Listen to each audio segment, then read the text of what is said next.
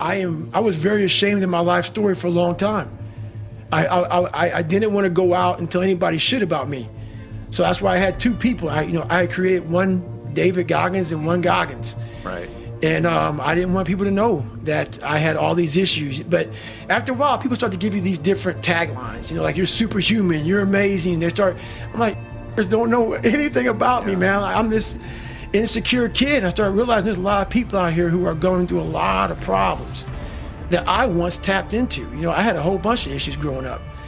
And, I felt compelled to just, you know what? You got to start sharing this stuff, man, because people see where you're at today. They see where you're at today. They see the man you are today, this rock hard human being. Show these people where you come from. Right. Show these people it's possible. Like, I see where I'm at today, but I know where I come from. And it's kind of hard to almost separate that. I'm almost, not in a way I'm kissing my own ass, but I'm amazed at what a human being can actually do. So when I start talking to myself in the third person, it's strictly because I know that I literally made this human being out of just like a whole bunch of scraps. And I wasn't, I wasn't a mechanic. I wasn't a carpenter. So I didn't know how to do any of this shit. I wasn't trained in how to build a human being from nothing. Like, my mom didn't train me. My dad didn't train me. Life didn't train me. Well, life did train me. Yeah. Life did train me, correction. And I started putting this scrap metal together. I'm like, I wonder what the first year I tried to do was off. And after a while, I started learning more and more and more through pain and suffering. I started learning so much about stuff. Before I knew it, man, I built this beautiful car. And I'm like, how the that? And I knew how, and I know how to do it because I have all the tools. Through all the failure I went through trying to build this person who's Goggins. The one thing that made me who I am today is being vulnerable. It's breaking myself down to the absolute rock bottom and being able to tell people who I am. And that's how I fixed it. Literally, being able to look somebody in the eye and say, you know what, man, I have a whole bunch of character problems, character flaws. I've lied about this. I've cheated here. I'm insecure here. This isn't the real me. I lied to you about that. I wanted your acceptance in life. All those things happen, but the thing about it is that we get judged so quickly by who we are. We don't know. We don't go to where it happened. Life created this person, me. Life created me to be this person that I was back in the day. And I had to realize, man, that's okay, man. It's not my fault. Now I gotta go back and fix this shit, though. So a lot of this isn't your fault, why you do some things you do, why you feel the way you feel. But no one's coming back to save your ass. You have to go back to where the shit started, wherever that place is for everybody, and have the courage to go back there and start fixing what broke you. And what's funny about it is that as you're trying to fix yourself and dig yourself out of this deep hole that life, society, and you helped also, those people who you saw down there in that hole, who were there with you, who were your friends and people who you counted on, because you meet the people in the same situation that you're in life. Those people become your friends. And the second you try to get out of that situation and become better, those people are in that grave, in that dungeon, just yanking at your heels, man, saying, oh no, come on back, fucker. Yeah. You ain't gonna make me feel like shit by you getting out of this hole. Who the think you are? So I get that all the time now. People would constantly remind me of who I used to be back in the day. And they always come out of the woodworks, man. You know what? When you come from a small town, and you come from a place that a lot of people don't want to come out of it and get out of it, and all you want to do is become somebody, small town mentality is a real mentality. You've got to be able to get out and let your mind see open-mindedness. Because a small town, what it does to you is it closes your mind. Completely closes your mind. Not everybody. This isn't everybody. A lot of people. You have to be able to go out there and create open-mindedness. You need space. You need space to see the world. Like a lot of racism, a lot of ignorance in the world, it comes from people not being out and seeing other things, seeing other people, seeing all kind of shit. That's why we judge so harshly, because our minds are so closed to the reality of life. I went back to Brazil a couple of times, and I have nothing wrong with Brazil. Because once again, another thing about growth is you can't hold on to hate. You can't hold on to hate. And see, once you take a different step, so I had to take a step out of my life, because once you're in that hell, that's all you see is what's in front of you. when I stepped out of it, I saw Brazil very differently. There were a lot of great people in Brazil. Some of the best people I knew were from Brazil. But when you're in hell, all you see is a little patch in front of you of the kids that are calling, of the people that spray paint to kill you on your car. People put that shit in your locker. People put that shit on your notebook in Spanish class. That's all you see. You didn't see that, my God, a lot of people like me here. So once you take a step back and see the reality of the true ignorance that you're dealing with from a small group of people, that's when you get growth. Because, you know, I went through a phase in the book I talked about, man, I was all about, you know, I was all about black and only black when I was a junior in high school because I was so beat down. I was the most ignorant I've ever been in my fucking life when I went there. I totally took everything, all the hurt, all the pain, and just put it in one filter. I gotta find people who look just like me and act just like me to find acceptance. I was a fat guy trying to be a Navy SEAL now, and my life had come to this crossroads where I'm like, man, you have to go right. And no one was going right. Everybody was going left. I'm like, you have to go right. And to know the pain and suffering I was about to endure by going right, the amount of accountability and failure I was going to witness and suffer by myself alone on this journey, it was daunting. So when I finally got to the ASVAB test, and I was taking it for my very last time to get into the SEAL teams, or to even try out, they weren't supposed to tell me my score. And I went back out to my car after I took it. I was on some computer test, and I didn't know how to use computer. I was wigging out about that shit because the first time I took it was like some notebook. You know, you open a Scantron sheet and you bubble it in with the #2 pencil and shit. You turn it in. I saw a computer and I was like, oh, what the shit? Oh my God! I'm like, it's on the computer, so I wigged out there, and I had to get a 50 on mechanical comprehension. This is my second time. So I took it 3 times for the Air Force and twice for the Navy. So this is my second time for the Navy. And they're like, hey, this is it, man. You know, you're done. You're too old. You have a limited amount of time to lose 106 pounds, and you have to take his ASVAB again. There's so many things that's crunched down my head. And so when I took the test, I knew I had a good enough score to get in the Navy, but to be a SEAL, I had to score high on mechanical comprehension, a 50. So the first time I got a 44 on mechanical comprehension. So I'm sitting there and I take the test and I hit send. Send meant it's out in outer space somewhere, but I knew it popped up at the administrator's desk. And he's not supposed to tell me shit. He tells you sit down, take your test, and you leave. I walked out, got in my car, or I was walking around the car, whatever, and I was like, I gotta go in and find out, man. So I went in, I literally sat there. Everybody's taking their test, and I'm begging this guy. And he's telling me, I can't tell you shit.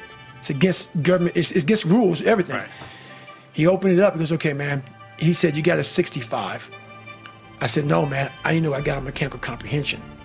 And he scrolled the page down, and it was exactly a 50. And I literally, like, what came through my body, because it's easy to talk about now to you, but no one knew the time and energy I put into getting that 50. Right. It was pretty amazing. At this time, I was still 200 and some odd pounds. I still had more weight to lose. So think about this. I put everything on David Goggins to be a Navy SEAL. It's like going to the crap table with your last $1,000. And you say, you know what? I'm gonna put everything on this, on black. And hopefully I'll win. If not, I'm broke. I put my whole life, a guy that was scared of the water, a guy that could taught himself how to read and write, on being one of the hard fuckers on the planet. Think about that shit. A guy that came from nothing. I put my whole life, and I'm gonna go out here and put everything on David Goggins to be a Navy SEAL. Not to go fucking, you know, Boy Scout or some shit, a Navy SEAL. And I look at that, and I did all this shit just to get the opportunity to succeed. That's what people don't fucking understand, man. And people see the end result.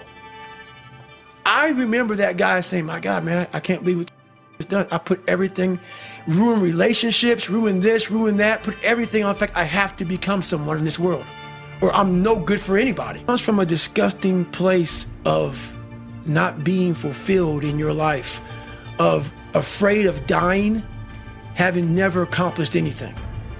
That's a fear that some people run away from, that people don't want to face. When you have a real fear of dying and being just another person, that I live to pay the bills. I made $1,000 a month. This is my life. I spray for cockroaches, man. If that makes you feel good, that's great. It didn't make me feel good. I wanted to, the first time in my life, after 26 years, it was 24, 25, wherever it was, I wanted to feel good about myself. And that was the ticket for me, is I have the ability to see the end before the beginning even begins. And what that means is I know that to get to the very end, I can see it right now. So before I went to Buds, and I was losing all the weight and shit, I saw myself walking across the fucking stage at 191 pounds, 'cause that's what I had to get to get into the door. I saw myself 6 months, a year later, whatever it's gonna take me to do it, I saw myself walking across that stage, getting that certificate of graduation from Buds. And I was able to be there at 300 pounds.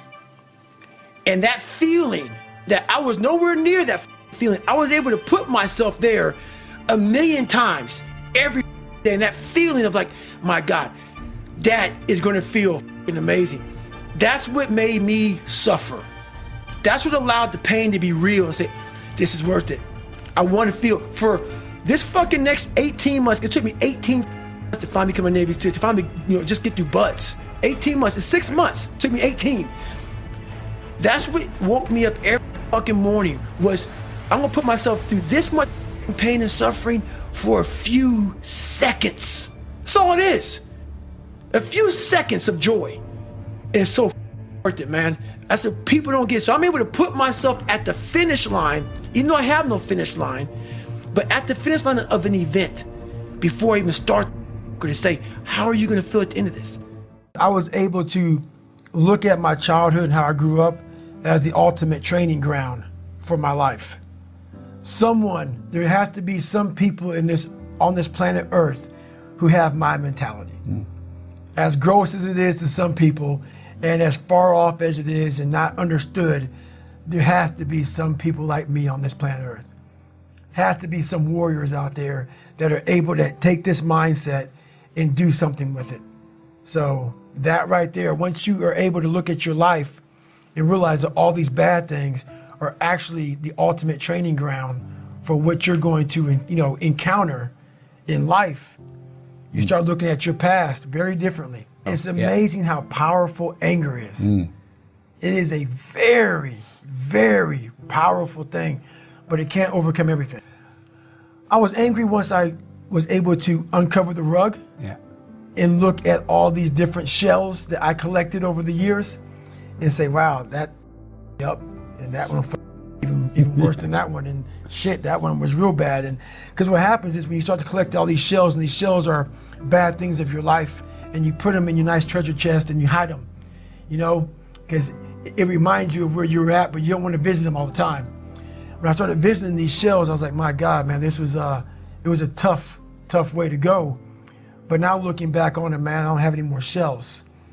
So now you have to learn now what's your passion? So now my passion is still trying to find out what is left, what is more.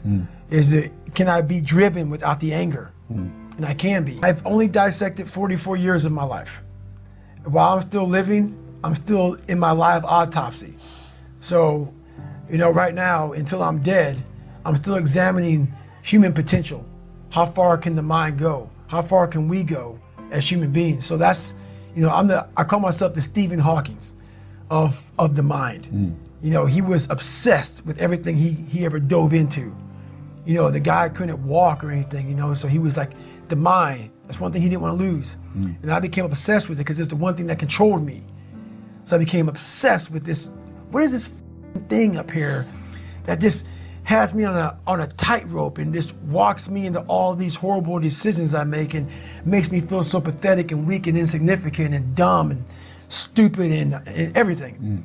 I got to get control of this thing. But it's amazing that once you get control of that thing, how far you can go. I'm big into visualization and also self-talk. But also like, where do I want to be in life?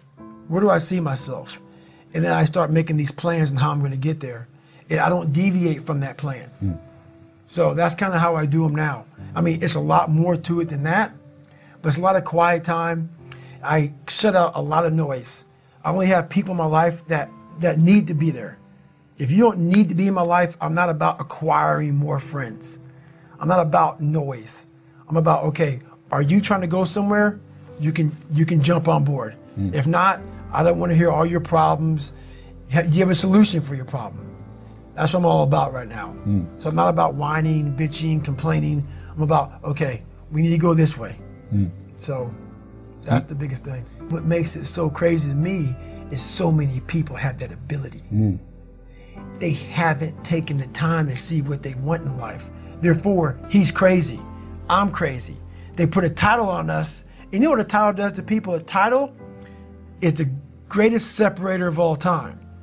It allows you to go away in your comfort zone saying, he's just nuts. He's special person. That gives you a get out of jail free card. You can go ahead and be normal now because we're special people. No, we found what we want in life. That's all it is. That's all it is. And very few people, they're all confused. Life's confusing because they make it confusing. It's different if I was born with a silver spoon and everything was given to me and life came easy. But knowing where I came from and where I'm at now, just because I was able to crack open a few more doors, that's what's disappointing for me, for other people. You know, so it's not that I want to live there, I know I can go there. And once again, I know other people can go there. So I guess that's the thing with me, is I know I have the ability now to go to a place that's very, very hyper-focused, that I can accomplish some pretty amazing feats. Not because I'm amazing, because I allowed my mind to be open-minded for the possibilities of what can I achieve. So for me, failure is something that you should be afraid of. It should be afraid of, but that's why you should go out there and challenge yourself to fail. Because if you're not failing at something, that means you've set your goals to pass, to succeed at everything you do, which means you're not setting your goals high enough.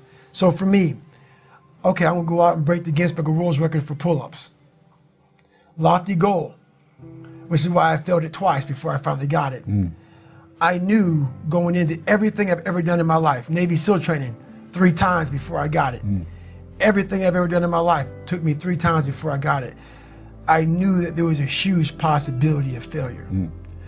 But what I gained from failure is this.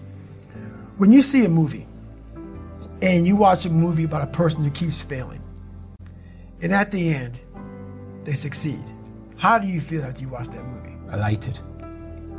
Amazing, right? Yeah. I become the movie. I want to feel how I feel watching someone else in the movie.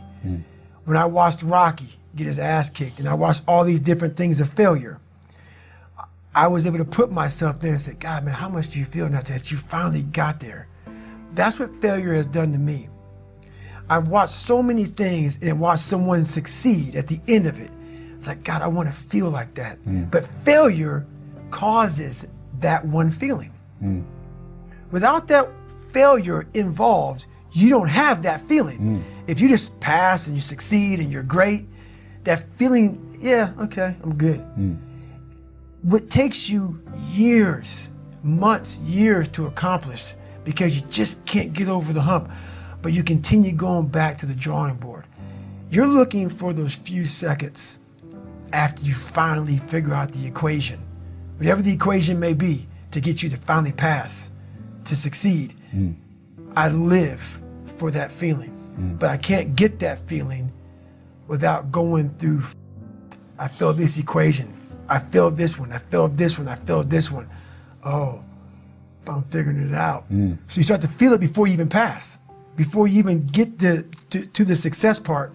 And then once you succeed, the feeling is unbelievable. And you take that feeling of success through failure and you put it in your cookie jar.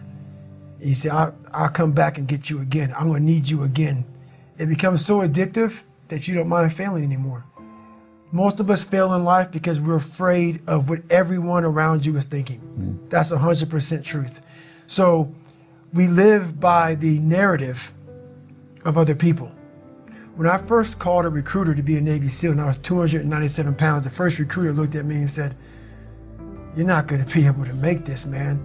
So what he was doing was he was projecting his energy on me. He knew he couldn't be a Navy SEAL.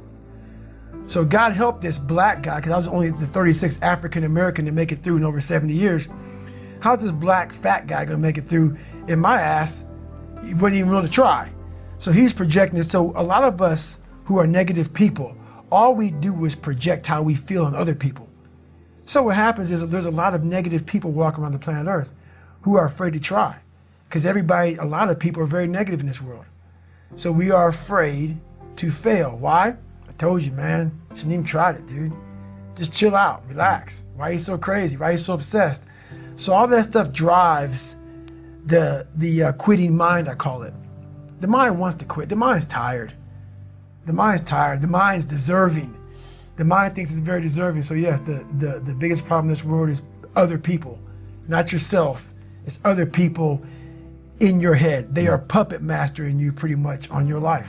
Because I realized once I was talking to myself the right way and all this shit wasn't in my mind, wow, I went from this piece of shit kid who thought he was dumb, not successful, insecure, who stuttered when I first saw somebody, to a person who can now do all these things just because I now control my own mind. And I don't care. A lot of people say they don't care. When you get to the point where you really don't care, you don't have to say you're dangerous. You become very, very dangerous. I'm not saying don't care like, I don't care if I do that. No, when you don't care about other people and how they view you, about how you walk, how you talk, how you dress, where you want to go with your life. You know, growing up, I didn't want to tell anybody I wanted to be in the military. Because why? Some of my black friends, I was afraid of what they think. You know, why you want to join the military, man? You want to do that shit? I was afraid of what other people thought about me. So now, when I go in the military, I know you want to the military. I ain't tell you because I was afraid of what you thought. Once again, man, you're allowing other people to shackle your mind. It's the worst thing in the world. Back in the day, what motivated me was overcoming myself. I saw myself as a very weak individual, and I wanted to overcome myself. And once I started reaching these different hurdles, I realized that we all had this superhuman potential. Now at 43 years old, I believe in being a leader. And there's a lot of times, like there's no need for me to get up in the morning time and go out for these long runs. I've done it all. I'm good. I'm retired from the military, did 21 years in the military. I've done it all. Now it's about setting the example for others to follow. So what keeps me going now is everyone wants to know, how do you become a leader? How are you a leader? Being a leader is sometimes the worst job in the world because you have to put yourself in some of the most uncomfortable situations of all time. For me to tell you to do something and I'm not doing it myself, that's what motivates me now. That's what keeps me going now, is that I have to continue to set the example. I can't talk it, I have to live it. You know, I believe that I can't talk about what I used to be.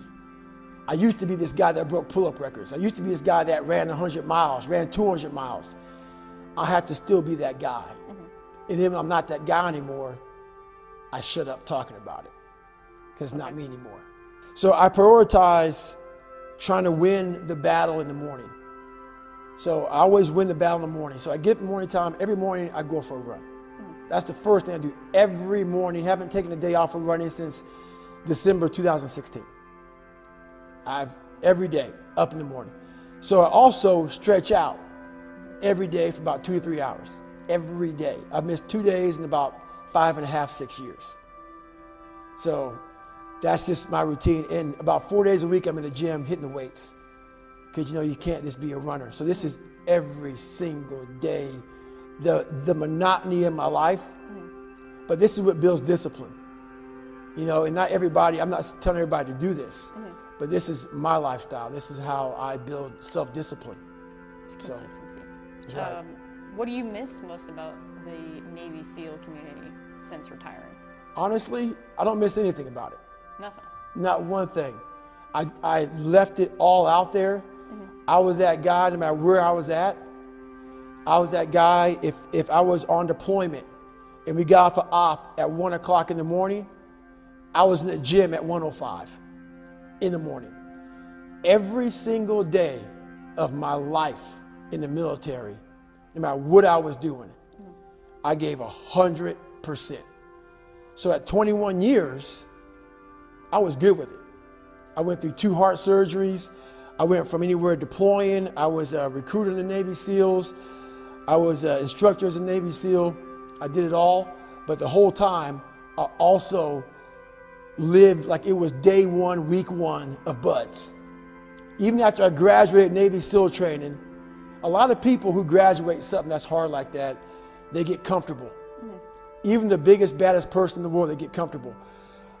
Every day of my entire life, I lived like it was day 1, week 1 of BUD/S. And so I take a lot of pride in that. That's why I don't miss anything. Because basically it was extremely hard to deploy, to be in workups where you're training to be deployed, and you're getting up early, getting after it, and you're still maintaining a high level of PT. Every day, push-ups, sit-ups, running every single day, along with doing the job as a SEAL. A lot of guys don't do that. You know what? Some of the most valuable things, a lot of people say teamwork and stuff like that. Teamwork is big. But I learned that you have to be a good individual first. You have to triple down on your weaknesses, because a lot of times, like, you always count on your buddy next to you to help you out. Sometimes that buddy's not going to be there. You got to make sure that you are a jack of all trades and a master of all trades. And that's one thing, you got to have your buddies back, they got to have your back, but you got to work on yourself every single day. And that's one thing that the military has to really, really triple down on. Is something that we're missing nowadays a lot, is that total accountability of every day going back to boot camp in your mind. You may have boot camp sucks. SEAL training sucks. All these things suck, and people are so happy to get out of it. But that's what makes you good. Remember how you were when you got out of boot camp? You're kind of all like robotic and locked in, and then it slowly goes away. You get comfortable. You start to sag a little bit, start to walk around. You start to lose that militant discipline. That's the one thing I learned not to do in the military, is the military teaches you these great codes, ethics, morals, values. You got to continue to work on those. Like everything, it's a muscle.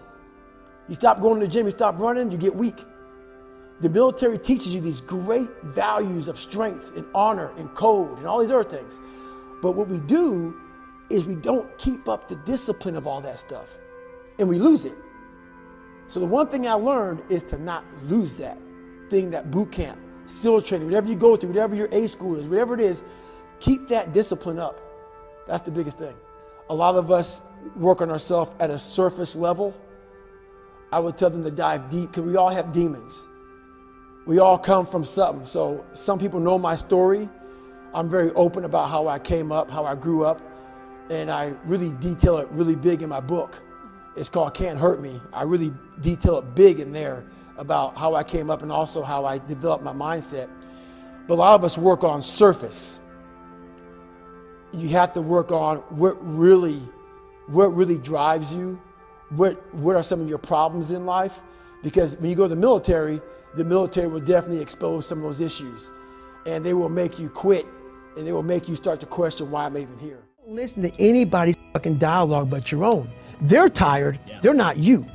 So it's just all about, your mind has a tactical advantage over you at all times. It knows your weaknesses, it knows your strengths, and it will guide you into your nice comfort zone. We have to reprogram our mind to get a different vantage point, so then you know how to be in charge of yourself versus your mind being in charge of you. So I worked with a few pitchers. I won't name their names, big name pitchers. And I studied them for a long time. Man, I want to be better, man. I want to be better, I want to be better. So I got film on them. I studied them. I'm like, okay, what is wrong? That's it. I saw it. Whenever something bad would happen on the mound, that's the first thing they would do. Totally. The head drops, shoulders roll forward, they look down. That sends a direct message to your brain that I failed. I am a failure. That starts the downward spiral to being a failure. On that mound, you can't ever recover. It's that, so I started teaching this. It's that person who, you throw a bad pitch, you get the ball back, your chin is not high, because that shows that you're way too proud. Your chin stays here. Your shoulders stay nice and level. Your feet firmly on the ground. Your hands planted like I'm ready to beat somebody's ass, and I'm ready for battle. It tells your mind, wow, maybe we didn't fuck up that bad. We're still in the fight. So that's the one thing I always do is like, even if I fuck up, keep your body positioned like you're still a warrior. 100%. Like you're still fighting. If you get 100 bad calls in a row. Hello, I'm David Goggins. How you doing today? Okay, wrong one. Don't start getting poopy pants and get upset with yourself. No, it's a mentality, and your body language has a direct thing to your brain. Yes, it does. And how it functions. So my self-talk is like no one else's self-talk. And by the way, this was a question that probably 50 people asked. What does he say to himself? So this is what I say to myself. It changes all the time. But let's say for shits and giggles, I'm training for a 100-mile race. Let's say a 200. Just for shits and giggles, I'm training for a 100-mile race. Right. Okay, good. So let's say I'm training for a 100-mile race, and I get to mile 50. And I feel like shit. And like everybody else, my mind gets soft. Why? Because I'm human. I'm not some damn, hybrid creature that was formed from the heavens above. No, not. Human. I suffer, I don't like it, I'm uncomfortable, I don't like it. So my mind starts to get weak, and we start to forget about how badass we are. I call that the cookie jar, but it's not about the cookie jar right now. This is about self-talk. But the cookie jar kind of goes to self-talk too. It's a piece of it. So basically what I do here is you have to make sure that your mind doesn't become spastic. When it's suffering, when it's in pain, all it wants to do is find the easy way out, which is usually quit. If you quit, the pain goes away immediately.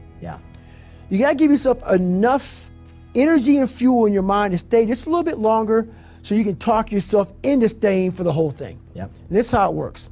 Most of us never start anything cold. If you're gonna go to college, you gotta study your ass off. If you wanna run a 100-mile race, a marathon, if you wanna go be Mr. Olympia, if you wanna go be a scientist, a doctor. Be one of the best salespeople on the planet. You gotta work. You gotta work. But this and is what you gotta we do. build. You gotta build up to that. But what happens is, in that moment when we need self-talk, when we're failing and we're in our worst spot possible, we forget the back end. Oh, my fault, the front end. All the build up to where we're at today. We forget how much work we put in. So for me, I'm at mile 50. Say that one more time. Say that more. So I'm in the middle of it. I'm making my calls. I hate it. You're at mile 50. That's you hate it. Your mind's getting, wiggly on you. I just want to get out of here. We forget that we put years.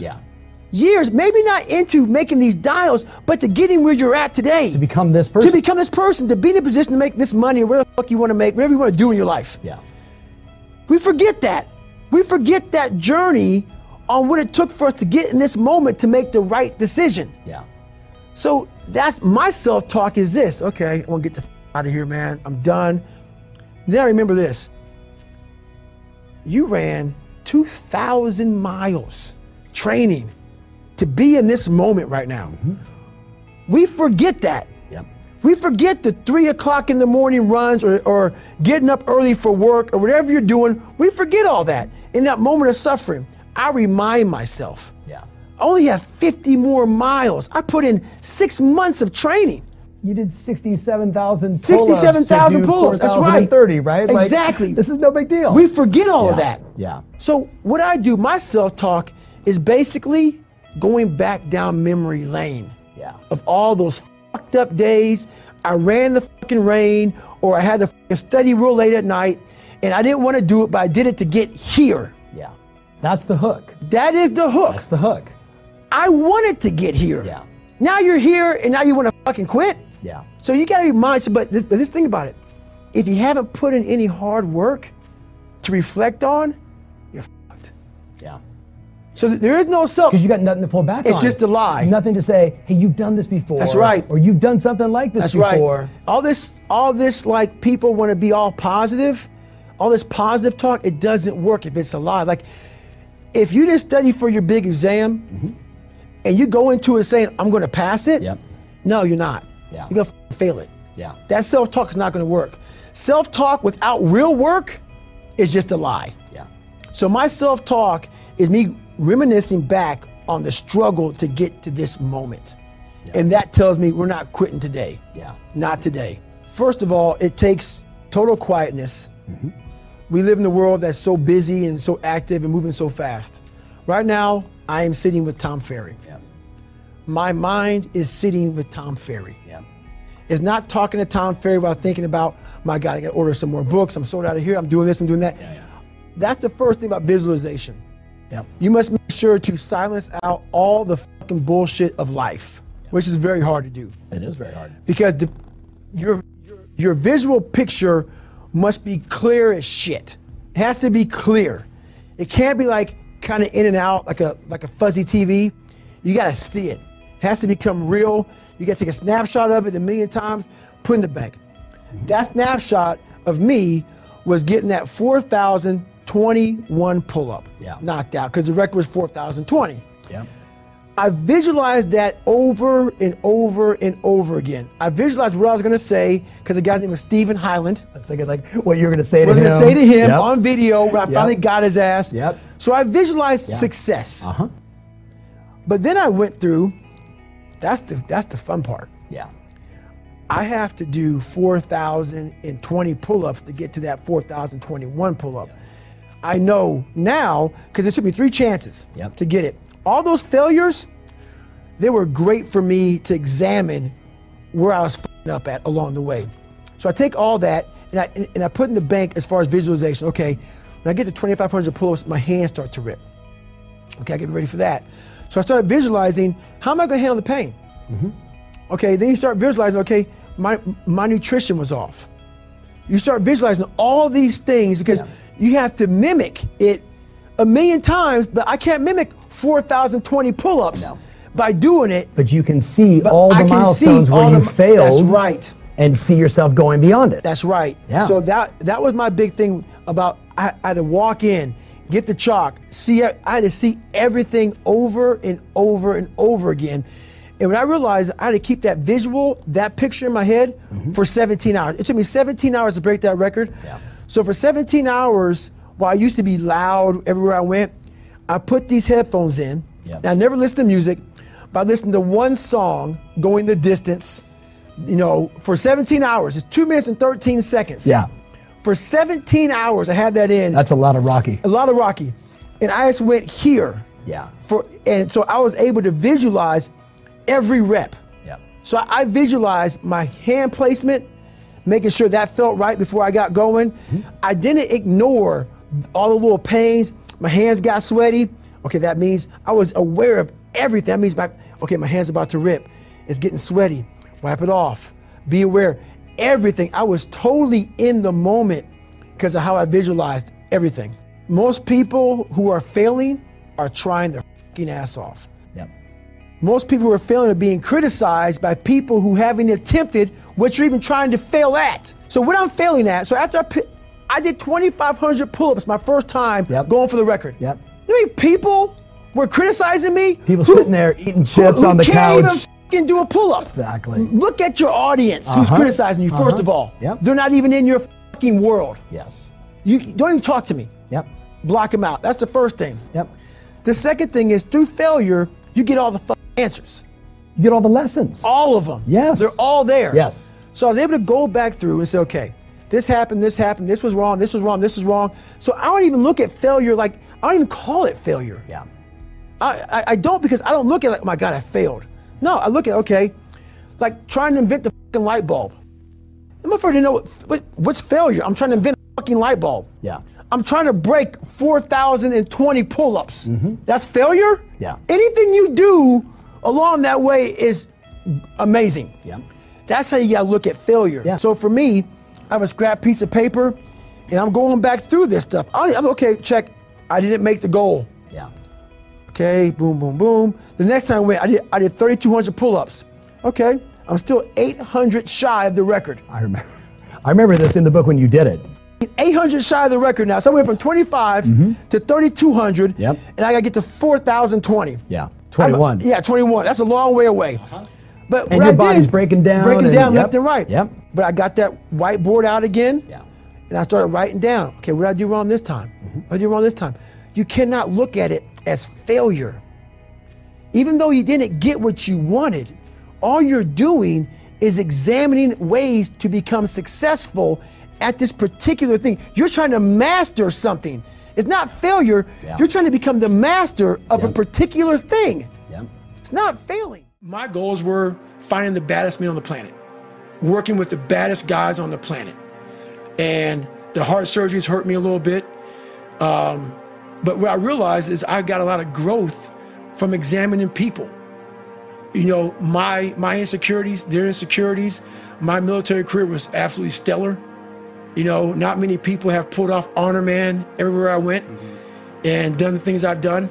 I didn't deploy as much as I wanted to. Yeah, I went to Iraq, stuff like that, but I wanted to deploy a lot more with the heart surgeries, keeping out of training for 4 years. That hurt me a lot. But all in all, there's not many people who've done some of the things I've done. Being the only, and I actually talked about with Adam, I came up with the only. There's a lot of onlys out there. I was the only black in a lot of situations. And the only isn't about a color. There's a lot of, you know, there's gays, there's lesbians, there's people who are white people who just feel like they're not wanted in society. That's the only. The only is feeling like you're not accepted in any society that you're in. Doesn't matter what color, creed, race, gender, doesn't matter. It's just that you are in this situation where you feel like you're being judged. You might be being judged. You feel awkward. It's an awkward feeling when you walk in a room and you're like, oh my God, like I'm the only. And that comes with a lot of people. And that's where the only really came from, because I didn't want to make it like a black situation. I want it to be, I want this is about people. You are your own hero. You are the hero of this book. So I want it to be, what's a word that can make people feel like this resonates with me? That's only. You know, it's not about, it was about black or about white or about being Jewish or Christian or whatever. So that's where it comes from, man. It's about ownership of, a lot of people feel like no one understands what I'm going through right now. And that's the only. Oh, yes, the only is a very powerful thing for me. And there's a lot of times in my life that I chose the only on purpose. On purpose, just to see how I would come out the other end of it. Well, like I've said a million times before, the most important conversation is the one you have with yourself. You wake up with it, you walk around with it, you go to bed with it. Eventually, you act on it. Sometimes you act on it good, sometimes bad. You got to change the internal dialogue. That person in your head that's talking that shit to you, until you change the internal dialogue in your head, until you callous over the victim's mentality, that the world is out to get you because of you are the only, you gotta change that shit, man. A lot of folks don't I get that mentality. I once had that mentality, that no one understands what I'm going through. And if you keep that mentality, you're gonna stay in the same exact spot that you're in, that no one understands me. There's millions of people. Why do you think a book that I self-published, you know, is doing so well with a story that's so fucked up? People like, I'll never forget when I went to a publishing house, like, who's gonna resonate with this story? No one's gonna buy this book. I'm like, are you not in the world? Are you not in society? You're never alone. Everybody's going through shit. So when people get this mentality of like, you don't understand me, you can throw a rock to someone that can understand you if they're willing to break themselves down and stop hiding. A lot of people understand you, but you gotta stop hiding. And that's why I tell people, a lot of people are going through shit, they just hide better than you did. That's all they did. They're just hiding better. What is it all about? I'm gonna keep on grinding. That's not what I'm saying. What I'm saying though is you have to respect what you've done. Take a second, not live in it, not sit around and say, I'm good. Sit back and say, let me look at the vantage point now that I'm at. That's why you reset the vantage point. Get the tactical advantage. If you get the tactical advantage too quick and start fighting, you gotta take a second to take observation of where I'm at.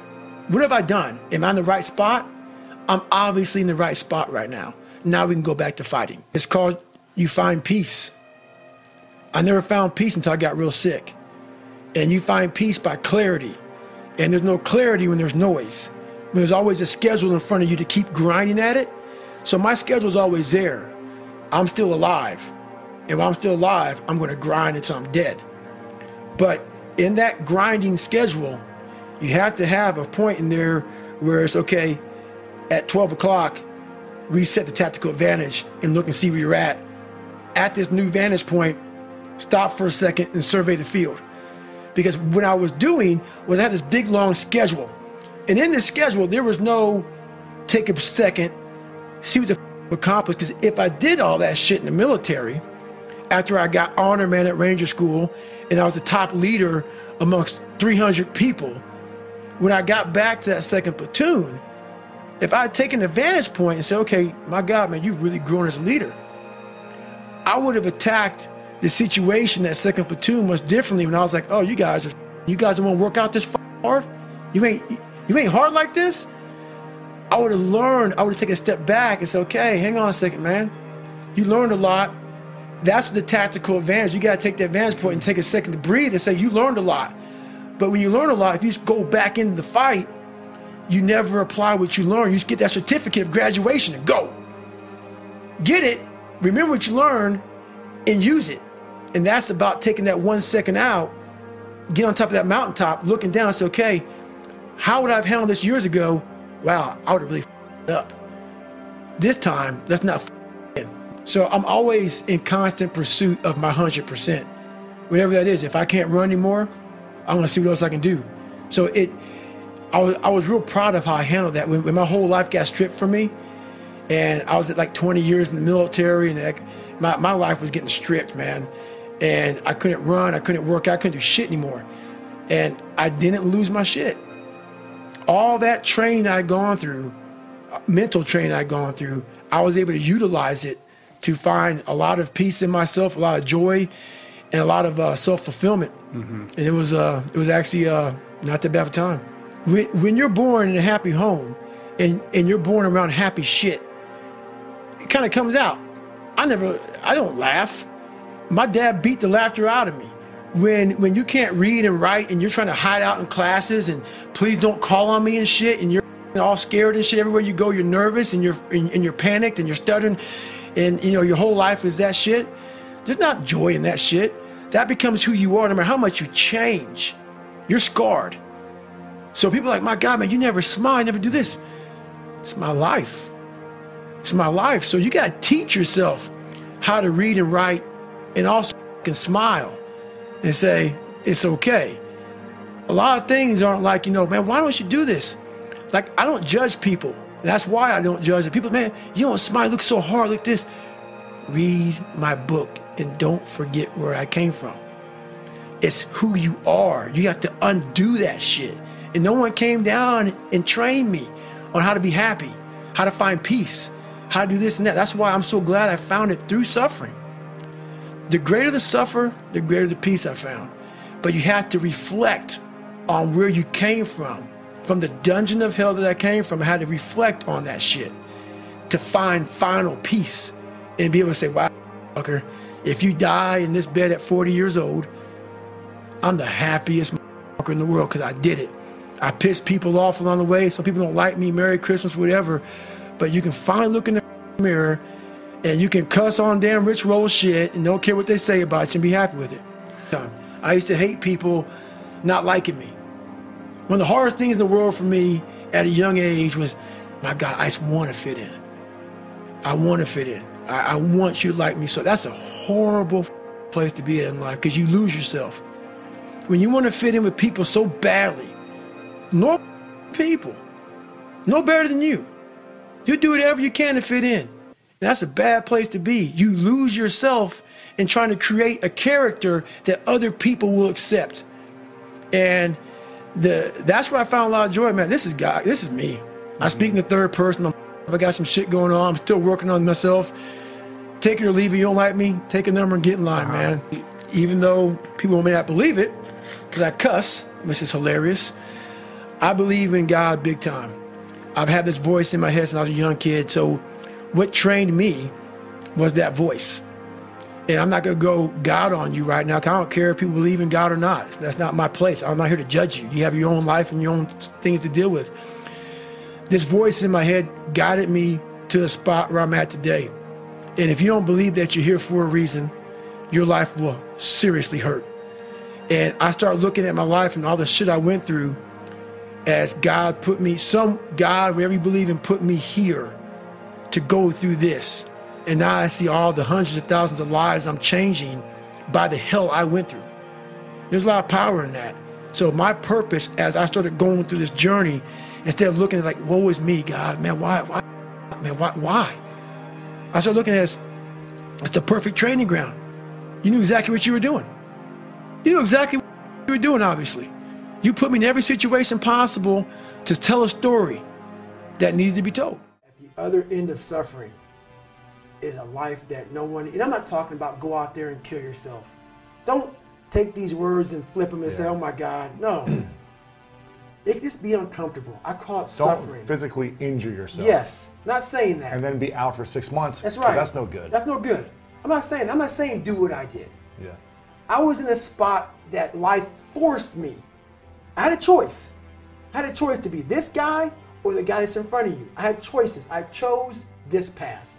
And you're still choosing it. And I'm still choosing it. You can go back to that guy at any moment. Because I found out something with those stress fractures. I found out something through facing all these things. I found out a whole nother world, which is why I walk around with all my stuff in a black backpack.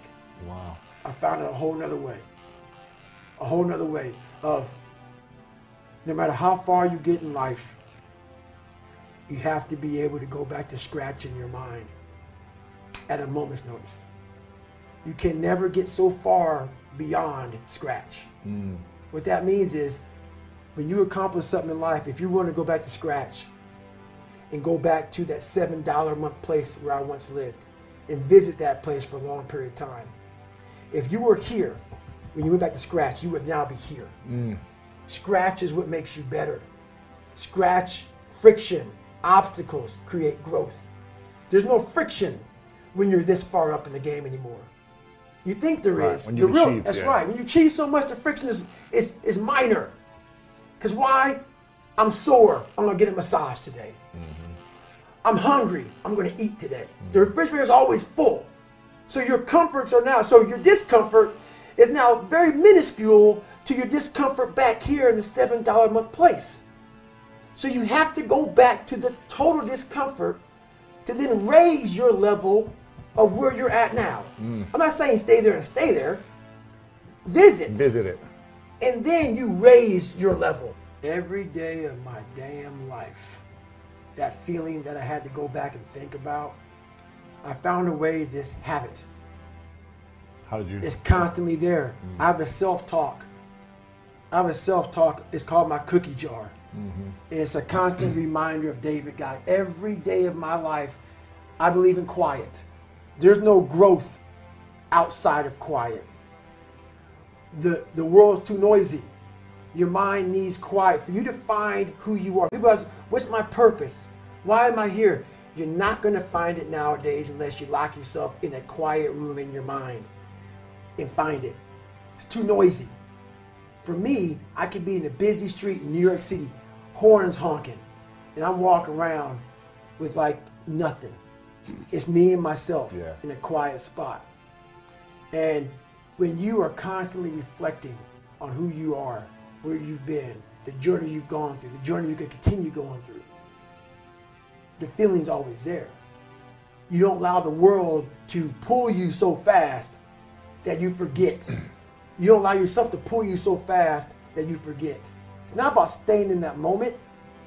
It's about you want to get to the point where that feeling follows you like breathing. It becomes a part of your life, part of your DNA. But it's made. Like these calluses on my hands right now, they're made. They are now on my brain. This is now a part of me. It's a daily process, a part of me. And how I go back to a $7 a month place all the time is now I go out and I dig fire line. I'm a wildland firefighter. I don't need to do it. I'm a 43-year-old man. I work with 27-year-old kids. Yeah. I'm a rookie. Every day I'm a rookie, it feels like. And Why do you do it? that's why I do it, man. There's a story I'm gonna tell you about why I do it. So I have a good living now, for me, where I'm at in my life. Mm-hmm. I was out on a fire in Colorado, and we were digging fire line on this, like 50%, like it was like on the side of a daggone mountain. Yeah. And we're trying to keep the fire from moving, and we're digging this fire line 14 inches, or my fault, 18 inches wide, 3 miles long. 12 of us digging. And it is the hardest work. You make $12 an hour. Wow. Okay? Nothing. You set up your shop. Like, when you're done digging, you just pretty much lay down, you go to sleep, and you get up and you dig some more. Really? This happens for 2 weeks long. What are you digging? It's like a hole. You're digging a line. So you're trying to get down to a mineral soil. So you're trying to get down to the earth. So that if that fire is moving, it can't burn dirt. Really? So It you're just goes moving deep fuels. enough. Got it. So not only are you digging, you're cutting down trees. It's hard work. But the moral of the story is I'm 43. Don't need to do it at all. This is why I do it. You're making money. Yeah. I'm making money. I have a good life. I don't need to do it.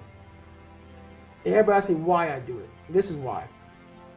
This 21-year-old kid was out there, and he wanted a pair of running shoes. That's all he wanted was a pair of running shoes.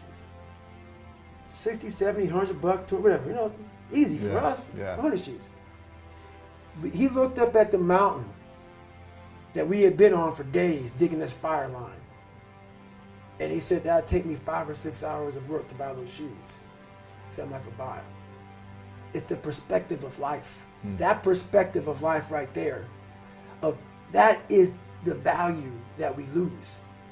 When things start to come so easy in life, it's the perspective that 21-year-old had. He looked up at that mountain and thought, he looked at his hands, he looked at the amount of hours of pulling that Pulaski, that tool, and raking that ground, and then cutting those trees and moving them, and that hours of work. He looked at his feet and said, these old shoes would do. It's that perspective in life that we lose. And that story to most people may not mean anything.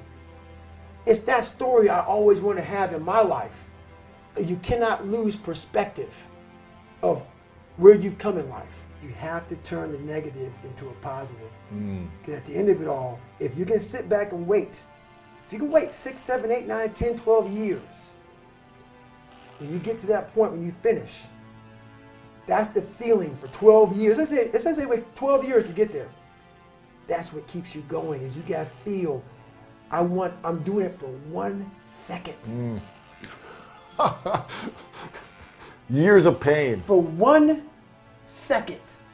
Being a perfectionist is the worst thing that can happen to a person. You never live. Like when I lost that 106 pounds in like 2.5 months, whatever it took me, that was the biggest trophy of my entire life. I didn't care if I graduated Navy SEAL training. I didn't care. What I just accomplished in that time frame, it's massive. Yeah. I don't know, there was no trainer. There was no like, and what's funny about this, we talk about mental toughness nowadays. It's like the biggest crave. When I grew up, it was just suck it up. Yeah. It was just make it happen. Yeah. You had to figure out. It was called figure it out, man. And all these nuggets that I gained along the way, that's what it was about. It wasn't about the trident. It wasn't about all those daggone medals. It wasn't about any of that. And that's why I hate even talking about being a SEAL, you know? I mention stories. People, why don't you talk about it didn't define me? The journey getting there was harder than going through it. Yeah. You know? So that's the whole thing about life, man. It's that journey that makes you who you are. Yeah. The things I do in life, most of life, you're alone. You may have a whole support crew around you, but up here, you're alone. Most of the stuff I do, I'm training for those moments. Those moments when I was at mile 70 and I had 30 more miles to go, and I crapped up my back and peeing blood down my leg. I had 30 miles to go. There's only so much someone cheering can do for you. Right. When you start to dive back in the cellar of your mind, and you're pulling out all these tactics, all these mental tactics to get through this 30 miles when you're in the worst shape of your life, and no one's coming to save you, and you get through that. I want to go back there. Like when I got done with that race, I laid in the tub, and my ex-wife help me get up the stairs. And I'm laying in this tub, and Coca-Cola's coming out of me. Just looks like dirt. And she would, and you know, she's a nurse, and she's freaking out. And she puts the shower on me, and I'm looking at her, and all I want to do is call the race director up of Badwater saying I qualify for the race. And she's thinking we gotta go to the hospital. So you know, she's calling my mom, and my mom has a doctor friend of hers who's over, and they're freaking out. And I said, everybody, just shut up. Wow. Shut up. I'm in the worst pain in my entire life, and no one would ever understand this. No one. When you've gone that deep inside yourself, and all those feelings of pain that I had, I was in the worst pain of my life. Ever. And some people think, man, you're just crazy. No, when you've done that, and you've figured out so much on your own, and all that pain and discomfort I had in that tub, laying there, passing out, everything, was confirmation of what I just figured out. I just figured out the code.